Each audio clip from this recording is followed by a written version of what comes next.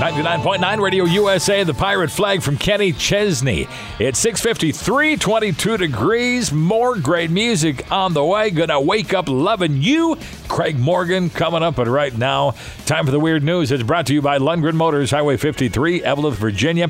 A Chinese woman finally pulled the trigger and went to see a doctor after suffering from a chronic stuffy nose for several years, only to find that the clog in her nose was actually caused by a bullet lodged in her sinuses.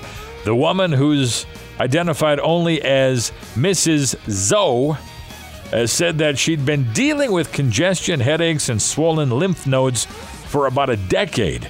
So her doctor scheduled an x-ray and turned up a bullet over an inch long. The woman wasn't entirely sure how the bullet got there, but she thinks she might have been hit with a stray bullet as a child and thought that it was just a rock at the time. Huh?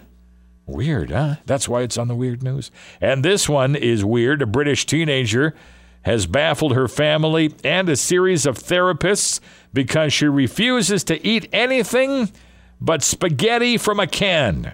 17-year-old Leah Frost has been hitting the sauce and the pasta since she was a child, and despite her family's attempts to intervene, she hasn't been able to kick the habit. She says, if someone puts something down in front of me and I know it isn't right, it makes me feel anxious and scared to eat it.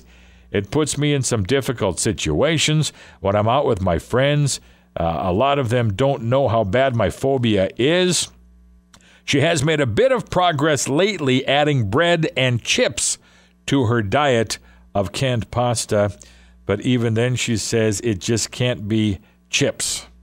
She's got to have that canned pasta with it. Huh? Yeah. Weird news brought to you by Lundgren Motors, Highway 53, Evelyn, Virginia.